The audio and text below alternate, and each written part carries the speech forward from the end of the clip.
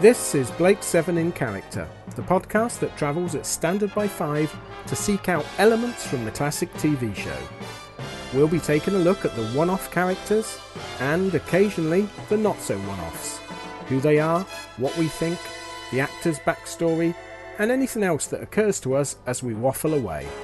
So, stand by to teleport, but this is going to be spoiler heavy, so it's advisable that you watch the story first.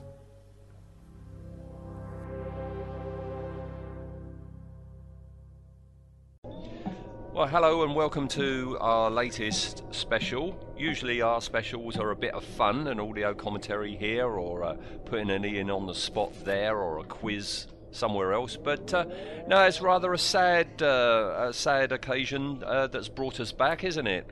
It is, yes. Although we're going to try and celebrate the life of Chris, we are also here to lament the passing of another sort of big name in the world of Blake 7. Yeah. Too many just lately, you know? Yes, yeah, it's you start to become aware of your mortality when all your childhood heroes start to go one by one. Either in front of the camera or behind the camera. And Chris Boucher, I feel particularly for because of course he was there right from the get-go as script editor, wasn't he? And popular belief is an awful lot of Terry Nation's scripts were tweaked or embellished or whatever by Chris, and by all accounts, particularly in the case of Avon, an awful lot of the very, very memorable dialogue is Mr. Boucher. Yeah, I think because there's not quite as much on the making of Blake 7 as there is on the making of Doctor Who, but I think we can piece stuff together, and we know that Terry Nation was a really good quick idea man, but a fairly hack writer, and I don't mean hack in a derogatory sense, because a hack writer, much like Terrence Dicks, they can craft ideas, stories, sell stuff, knock stuff out very quickly, quick turnaround.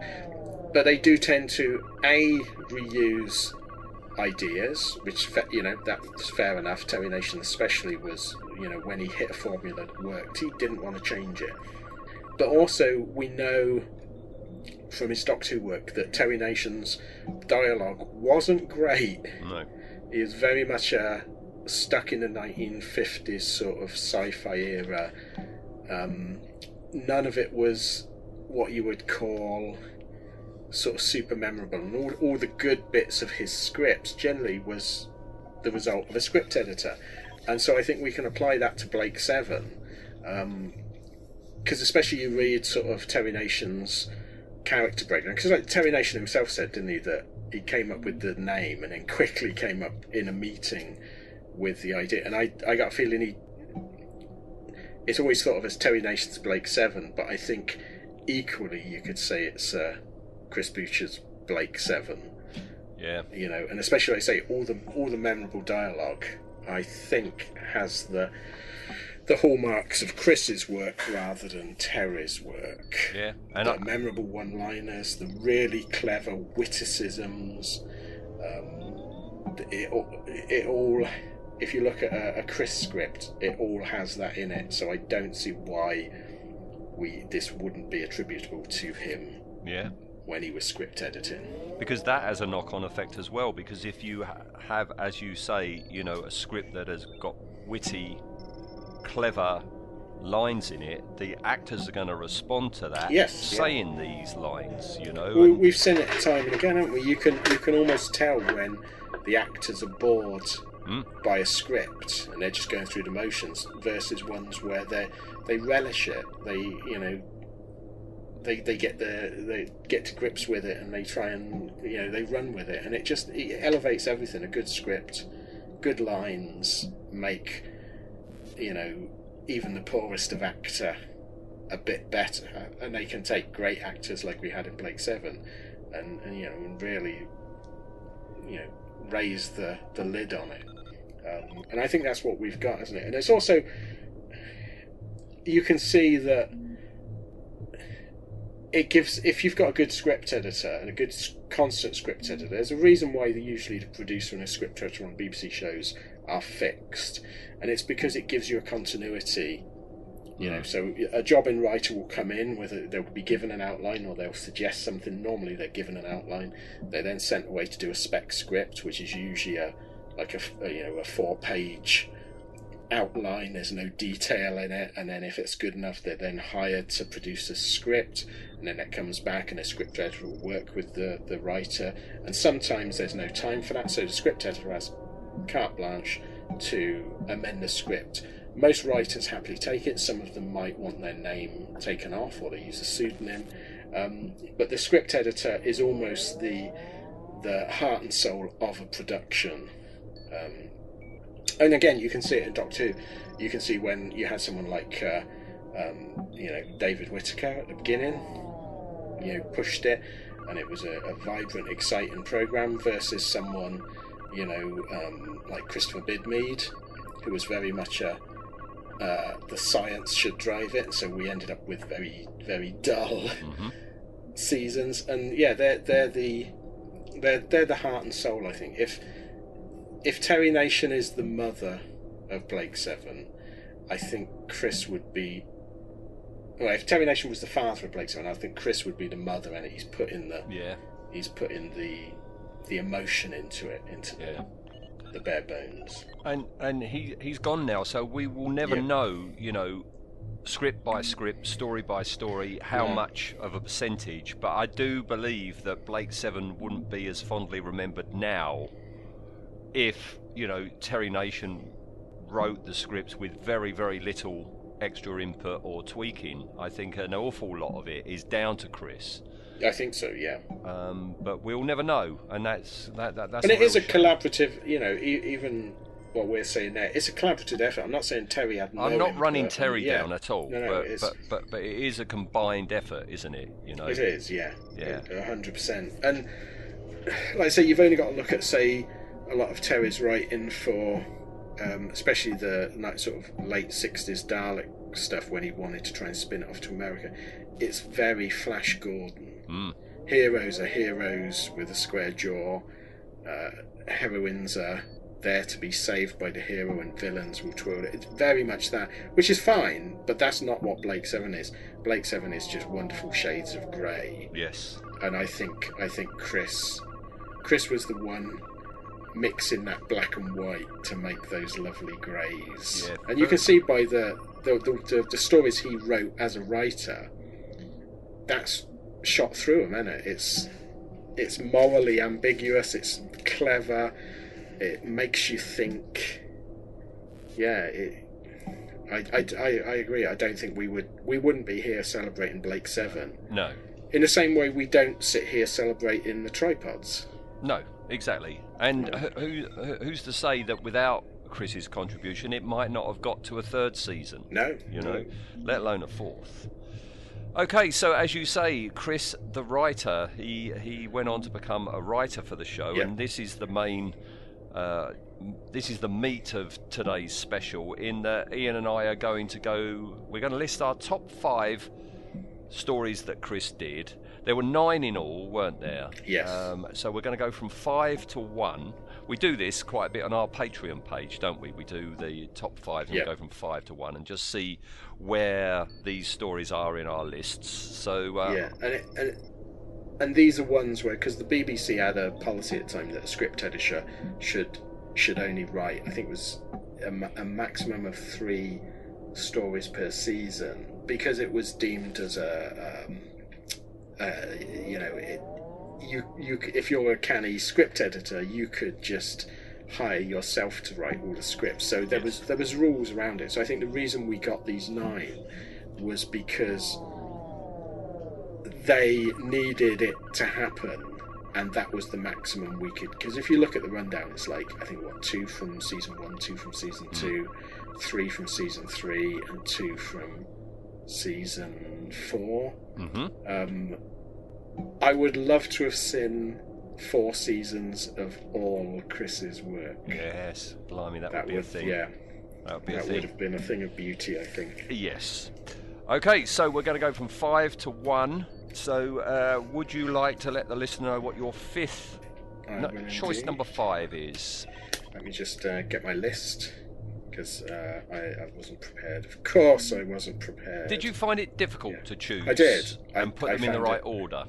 I found it very difficult, because as you go through the list, you go, oh, I like that one. Oh, and then you go to the next one. Oh, I like that one. Yeah, oh, I like that one as well. So this is... Normally we go in no particular order, but this is... I've been thinking about this since you mentioned it a couple of days back. But it's moved about a little bit, but this is sort of, I think, the list as... If I was going, okay, I've got 5 hours to kill and I want to watch Blake 7 through all of it, these might be the episodes I would pick. Okay. So number 5, I got a feeling it was our first Blake 7 in character, other than I think I know what you're going to say. Yeah, do you know which one? Big collars. Yeah. Yeah, it's Weapon. Oh, sorry. Sorry. I broke up there a little bit, I think. Yeah, no. Clicking on the line. Yeah, it was weird. I'm exactly the same. I've got Weapon I've got Weapon at 5. Yeah, it was. After, because we went season 1, 2, 3, 4, didn't we? So our very first season 2 story was indeed Weapon, and I tell you what, when we did that second episode, I knew we were onto a winner with Blake 7 in character, and I knew we had hit the right balance and tone of the show, with you coming up with the phrase Koza the Poser. Yeah, sort of. One episode in, and we're set in our ways. I remember. I think I must have had a day off, and I had to go and pick Anne up from work, and I was early as I normally am. And I was sat in the car park, and I thought, oh, I'll listen to this, because you had sent it to me. And I thought, oh, I'll have a listen to it. And I thought, do you know what? This is not a bad formula. If I wasn't recording this, I probably would listen to it. Because I think the first episode we did was more of a history of Blake 7, and this was the first one where we actually hit you can talk about just one character. Yeah, and we did, didn't we? Yeah, God, we did. Yeah, I mean, that was like some mad long episode as well, wasn't it? It was, and Chris was very good at creating very, very memorable characters, and Koza and Rochelle really are. I mean, you mentioned Weapon. Yeah, you remember the outlandish outfits. Isn't it the very first introduction to Travis Mark II? It is, yes. Isn't it? Yeah, so you've got that going for it as well. It's funny, all my 5, I'm looking at my list of my 5, and this is a testament to Chris's writing. These were like my top 5 that I would listen to on my, C90 cassettes. Oh, right. Okay. And I listened to Weapon over and over again.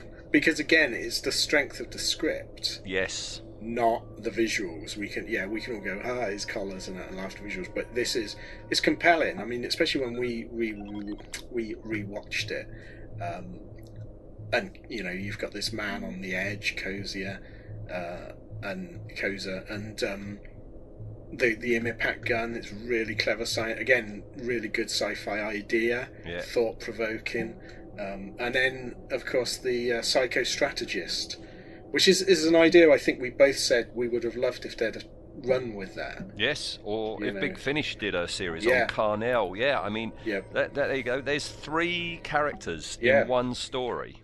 Yeah, we got 3 characters that each would be memorable in one whole season, and Chris has got them bang, bang, bang in one script. And Servalan, and Travis Mark II, and all the Liberator crew. Yeah, and the dialogue sparkles through this one as well. I mean, I just love some of Travis's lines. And again, this could have been, because like you say, it's the first reappearance of Travis and it's a different actor. This could have been the episode where, and I know perhaps for a lot of people it did, where you go, they've jumped the shark, this is you know what I mean? But it's not. It's handled so well. They don't try and play it the same. Serverland's got some great stuff. You got the Clone Masters idea. There's so many ideas in this that you could almost get a couple of episodes out of each of them. It's a shame no writer after Weapon decided, I'm going to do a story about the Clone Masters. Yeah, I'd love to have seen more of them, other than, they died in the war. We get one line, don't we? Serverland says since the untimely demise of the Clone Masters, and that's it. A good concept, just completely thrown away. Yeah, completely thrown away. The episode has some direction faults, and I think we all laugh at the stand still so they can be fired at by Imapac at the same place. Also, listening to it on audio, I had forgotten about the awful monster claw that comes through the door. And I think this was our very first talking about the Ford Cortina of space. Yes, that's true. Koza's a ship which blows up at the beginning. So a lot of stuff going on in that story. Yes, it's packed to the gills with interesting ideas, fantastic characters. It's a really enjoyable story.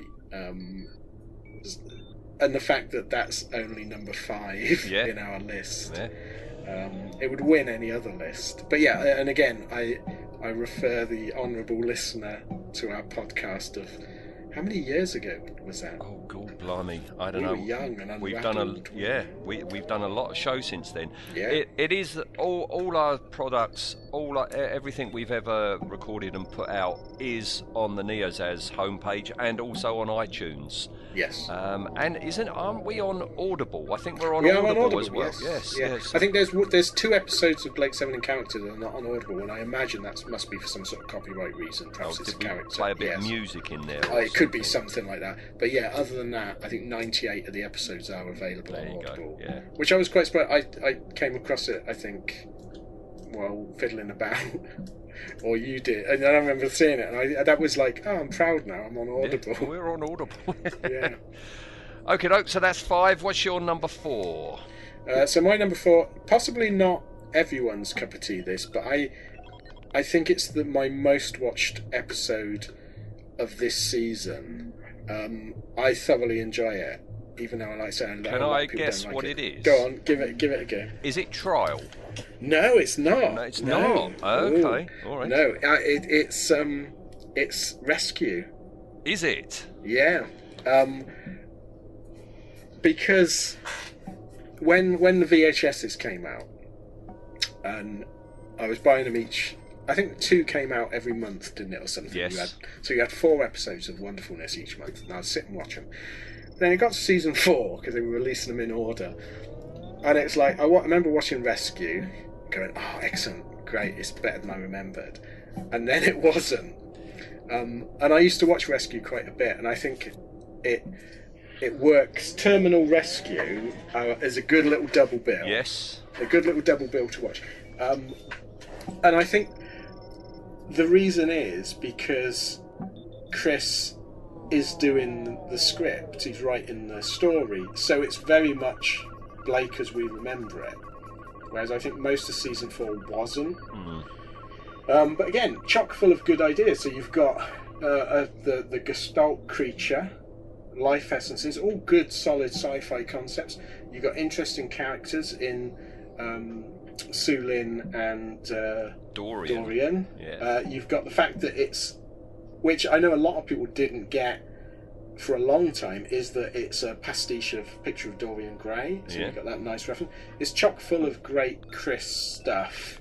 It tends to get lost, I think, in a lot of rewatches, as season 4 probably deserves to. I don't know whether he came up with the idea of Sulin, or whether that was just he had to introduce her, because she doesn't get a lot to do in this. Well, Callie was going to survive, wasn't she? Yes, so... yeah. So I'm not sure who came up with Sulin, but if he did, then another great strong female character. And what I love about his, like with Leela as well, he at no point do you think this guy can't write for females. You know what I mean? They're not just men in a dress speaking. So yeah, number 4 for me is Rescue. I'll happily sit and watch it. Do you think? I've got a feeling that, and it wouldn't have been a very good task for Chris, that he was told, you've got to get a teleport system back. You've got to get a computer, a talking computer, back on a ship. And that can't have been easy. No, I think 100% that's what it was. A shopping list script. Yeah, we've got to get them back with a ship. We've got to get them back with a Zen character, but it can't be too much like Zen. We've got to replace Callie because we're losing her, so we want another female character. You go, oh yeah, they've got to have a teleport, and I can just imagine Chris sat there like going, what? How am I going to do this? But the fact that he does it all. And while you're watching it, you're not conscious that they're just resetting the universe back to where it was. By the end of the episode, it's like, okay. Yeah. Well done, we're back. Because it never feels contrived or forced. No. Even the most contrived part, which is where they just happen to stumble across someone that's built a teleport, whereas no one has. Even that's handled because of this wonderful idea that Dorian has lived so long. And he's failed. I like my favourite thing is where he said this is my 38th attempt or something. Yes, and starting from scratch. Yeah, Avon sort of doesn't believe him. It's like conservatively that would be several hundred years. And he's like, oh, at least it's great, sparkling. Okay, very good choice. But it's not my number 4. No. Does it appear in your top 5? No, it doesn't. I didn't think it would, because I know when we discussed it, you weren't. And this is the thing. I've got 4 here that I'm not going to mention, but they're all cracking stories. Yeah. But I prefer others. No, which leads me to my number 4, which is going to be a controversial choice for some folk. It's Blake. Wow, that almost made it, but it lacks something for me. And I don't know again whether this is a list script where it's like we've got to finish the story, so you've got to do this, you've got to do that, you've got to do this. But no. So what about Blake? Do you enjoy the ending? No. See, this is the thing.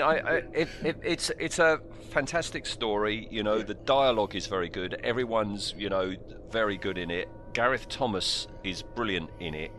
But when I watch it, and I do enjoy it, I mean, that's why it's on my list over some of the others, but I'm just tinged with that memory from 81 of this is the end of this show that I've adored and my friends are gone now.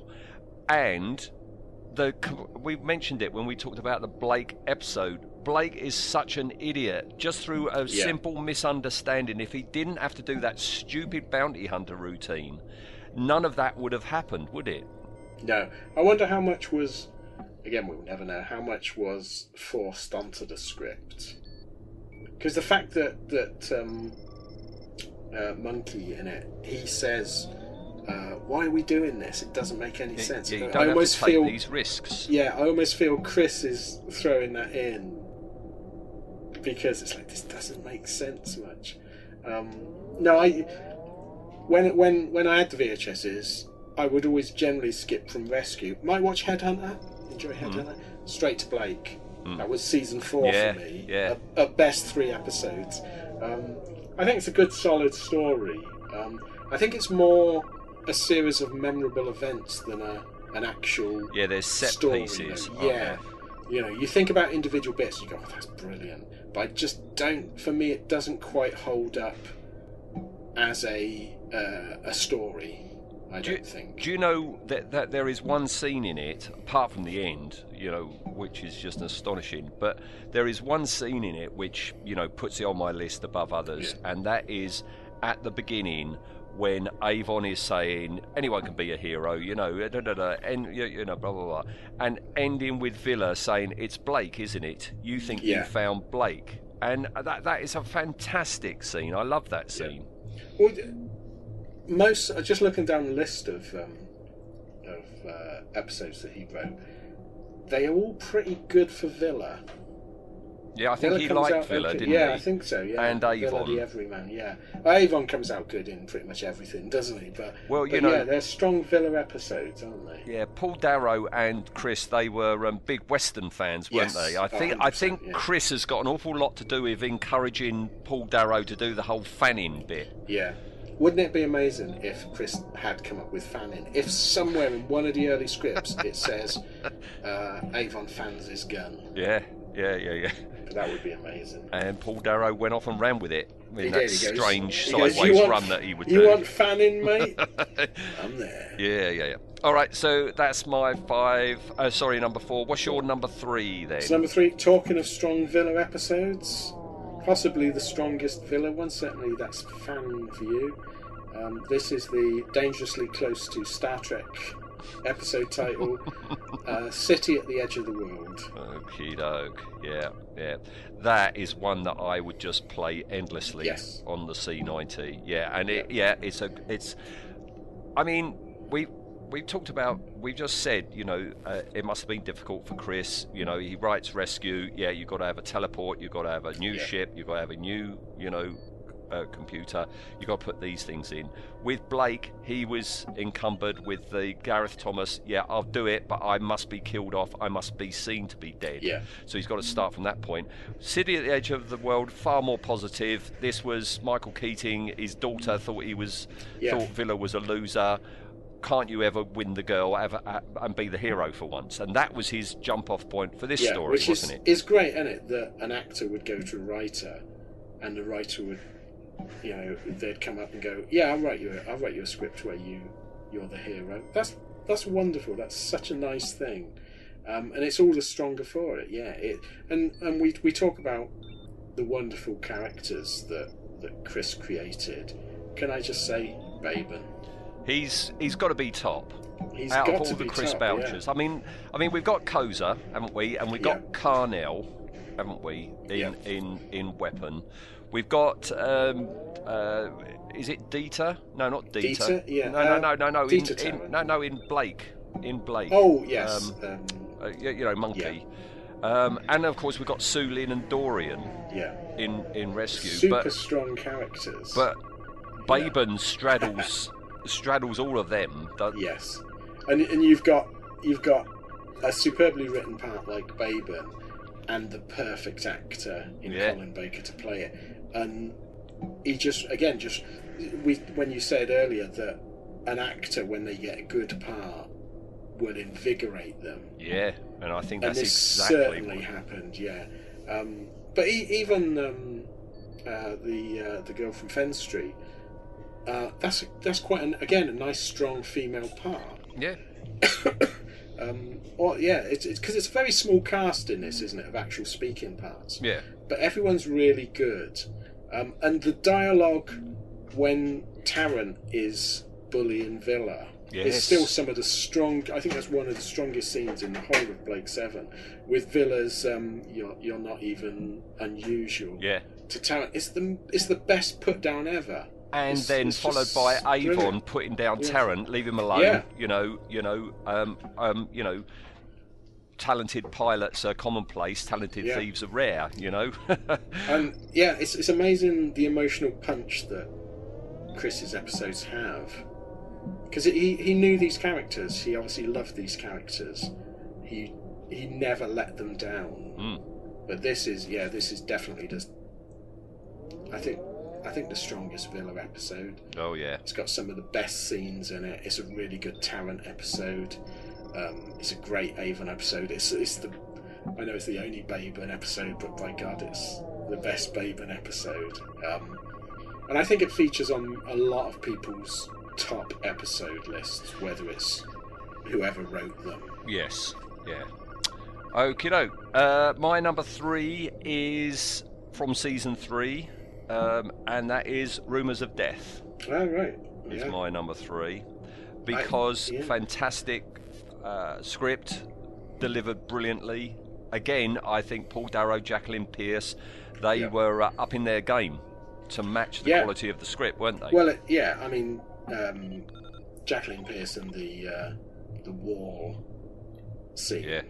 It's an old wall. It waits. It's brilliant. It's superb. The only reason this didn't get into my top 5 is because to me it's a game of two halves, and you've got the enjoyable but slightly pointless Federation guards. Major Gren Lee. That's it. Yeah, who I enjoy, but it's almost like two stories.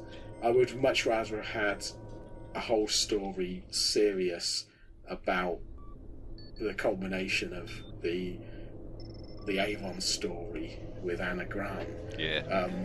But what we do get is just amazing, and again, one of the most quoted scripts. Yeah. You know, if you see a meme or a bit of artwork or a badge, it's probably going to have a line from this in, isn't it? Yeah.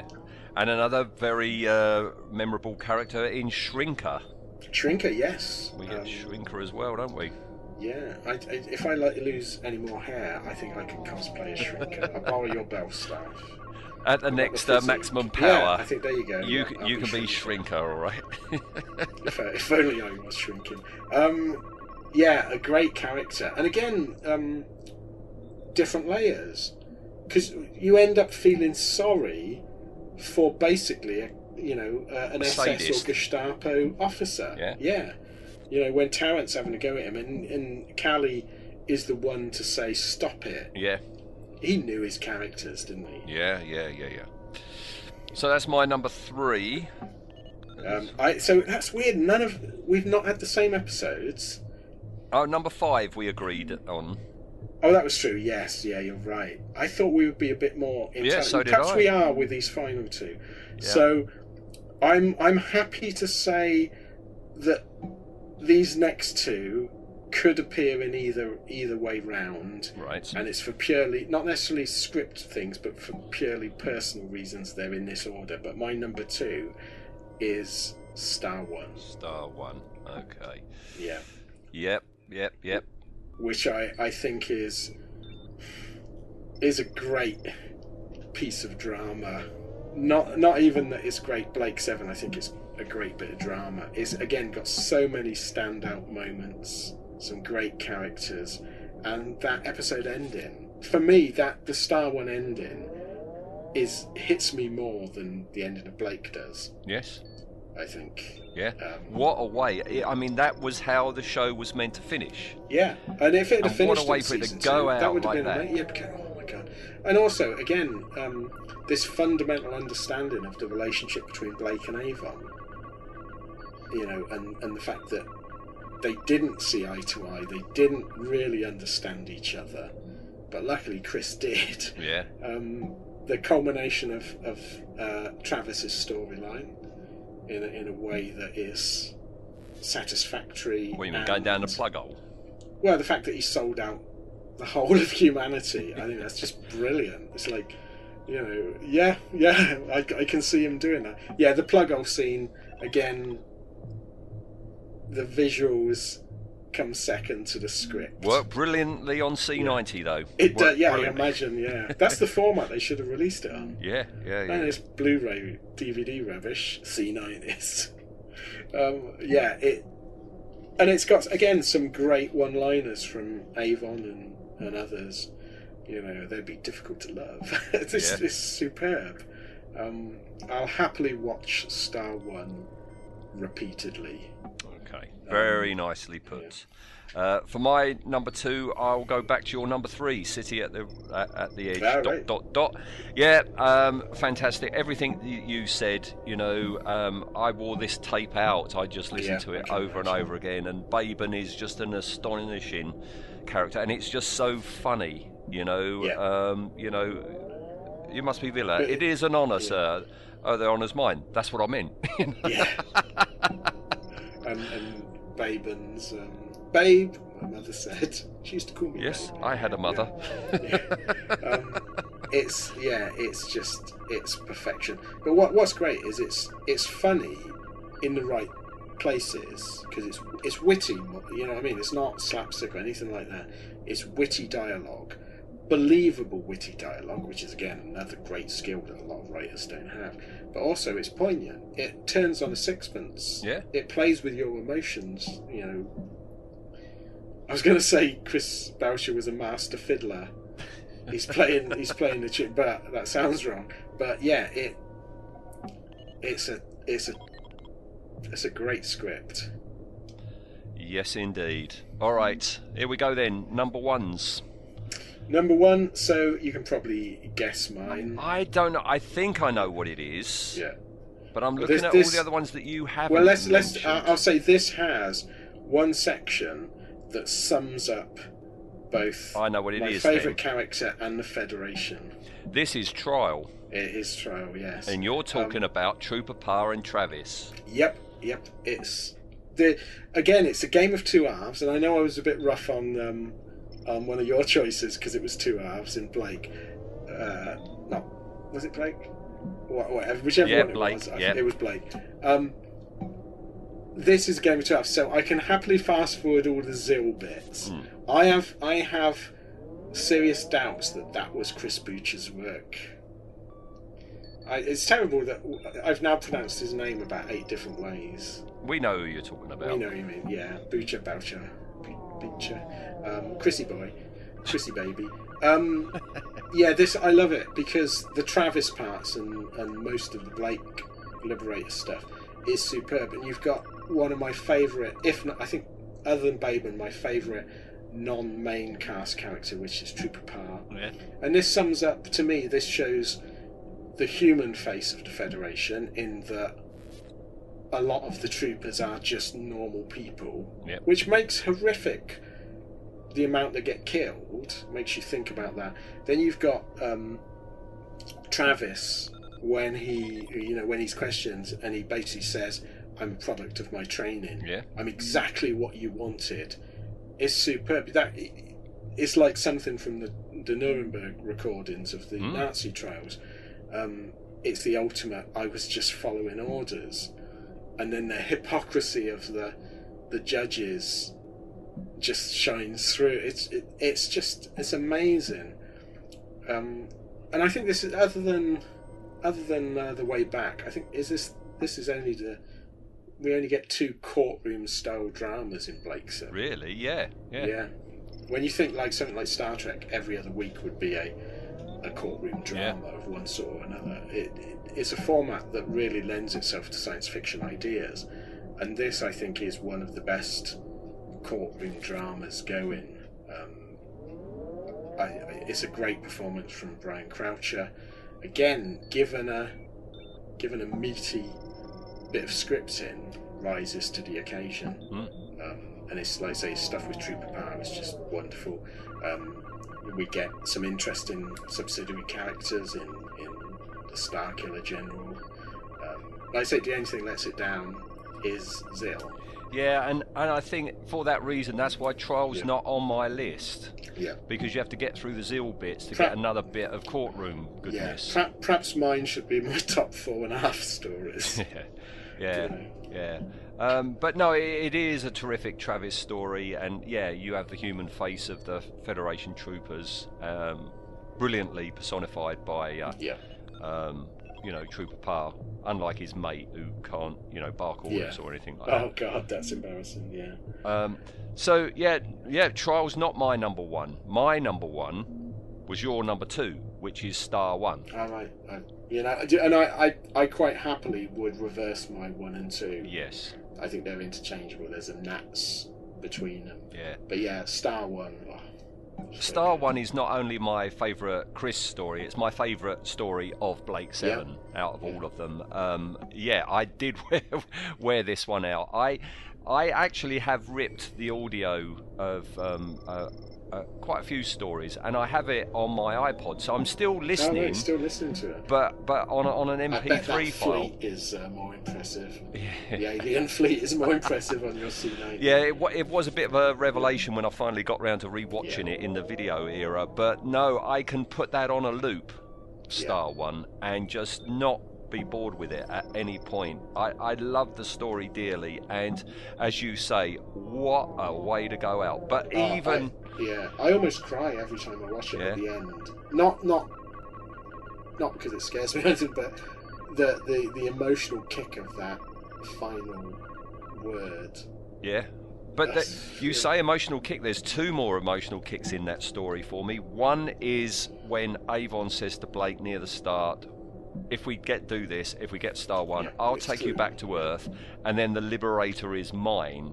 Yeah. And, you know, he says, I want to be free, but you are free now, Avon. I want to be free of him. Yeah. It's great. It's the vitriol that's given in that dialogue. Yeah. I didn't realise you really do hate me, you know. And then the calm way Avon goes, you know, I'll take you back, blah, blah, blah. And then the other emotional kick is right near the end, just before the fire, when Blake says, for what it's worth, I've always trusted you, Avon. And it's that look Paul Darrow gives, you know. Yeah. It is heavily emotional stuff when you... It really is, yeah. It's... Because we often get... How many shows do we get to the final episode and it's a letdown? Like you say, if this had been the final episode, we would still be speculating now. What happened? What would have happened? Of course, what happens is this Andromedan war went from like a small battle, became like, you know, weeks long, a months long thing, what we did see of the battle at the beginning of season 3 was just stock footage from the show with it added laser effects stuck on. Not how you would actually have imagined it if you never did get to see a season 3. And again, it's the wonderful sort of ironic, which they mention in it, that the ultimate rebels are fighting to protect the Federation. Yeah. It's great. This would be the episode I think you could make into a feature film. You know what I mean? You could add a bit at the end, a bit of the way back at the beginning. So you could make this into a really good feature film. It is. And like I said before, Trial is my number one because I'm a huge Travis fan. But these are interchangeable. So yeah, I think Star One realistically has the edge, because it's perfect throughout. Whereas I say Trial, you go, Zil, fast forward. Do you think Star One would have been improved if they'd have taken Zil on and become one of the crew, and he was flitting about, sticking his tongue out during the big battle at the end? Do you think that would have helped? We'll never know, will we? We'll never know. We'll never know. So that's our top fives. Yes. You know, Chris has imprinted himself indelibly onto the show. You know, he was there at the beginning, he was there literally at the end, he wrote the end. And didn't he say that, you know, if they ever had decided to go to a season 5, I had thought of a way of bringing them back. I guess we're never going to find out what that is now. You know, unless in his you know, in his remaining documents it comes out and Big Finish gets a 8-part series out of it. No, we'll never know. But yeah, he... And do you know what? I would love to know. And I think it would have worked. Whatever it was, it would have worked. He could have. He wouldn't have done the obvious. No way. Yeah, and I think that shines through all of his work. Is he didn't do the obvious. That's a good way of summing him up. Yeah. That's a really good way to end this, Ian. Yeah, he didn't do the obvious. Yeah. Oh, what a shame. Yeah, it's a great shame. But the guy's given us so much enjoyment. Why don't we, you know, as a little tribute to the man, the next 2 audio commentaries we do our number 1 choices. So we do Trial and Star One. That's a very, very good idea. Shall we do that then? Yeah, let's do that. All right.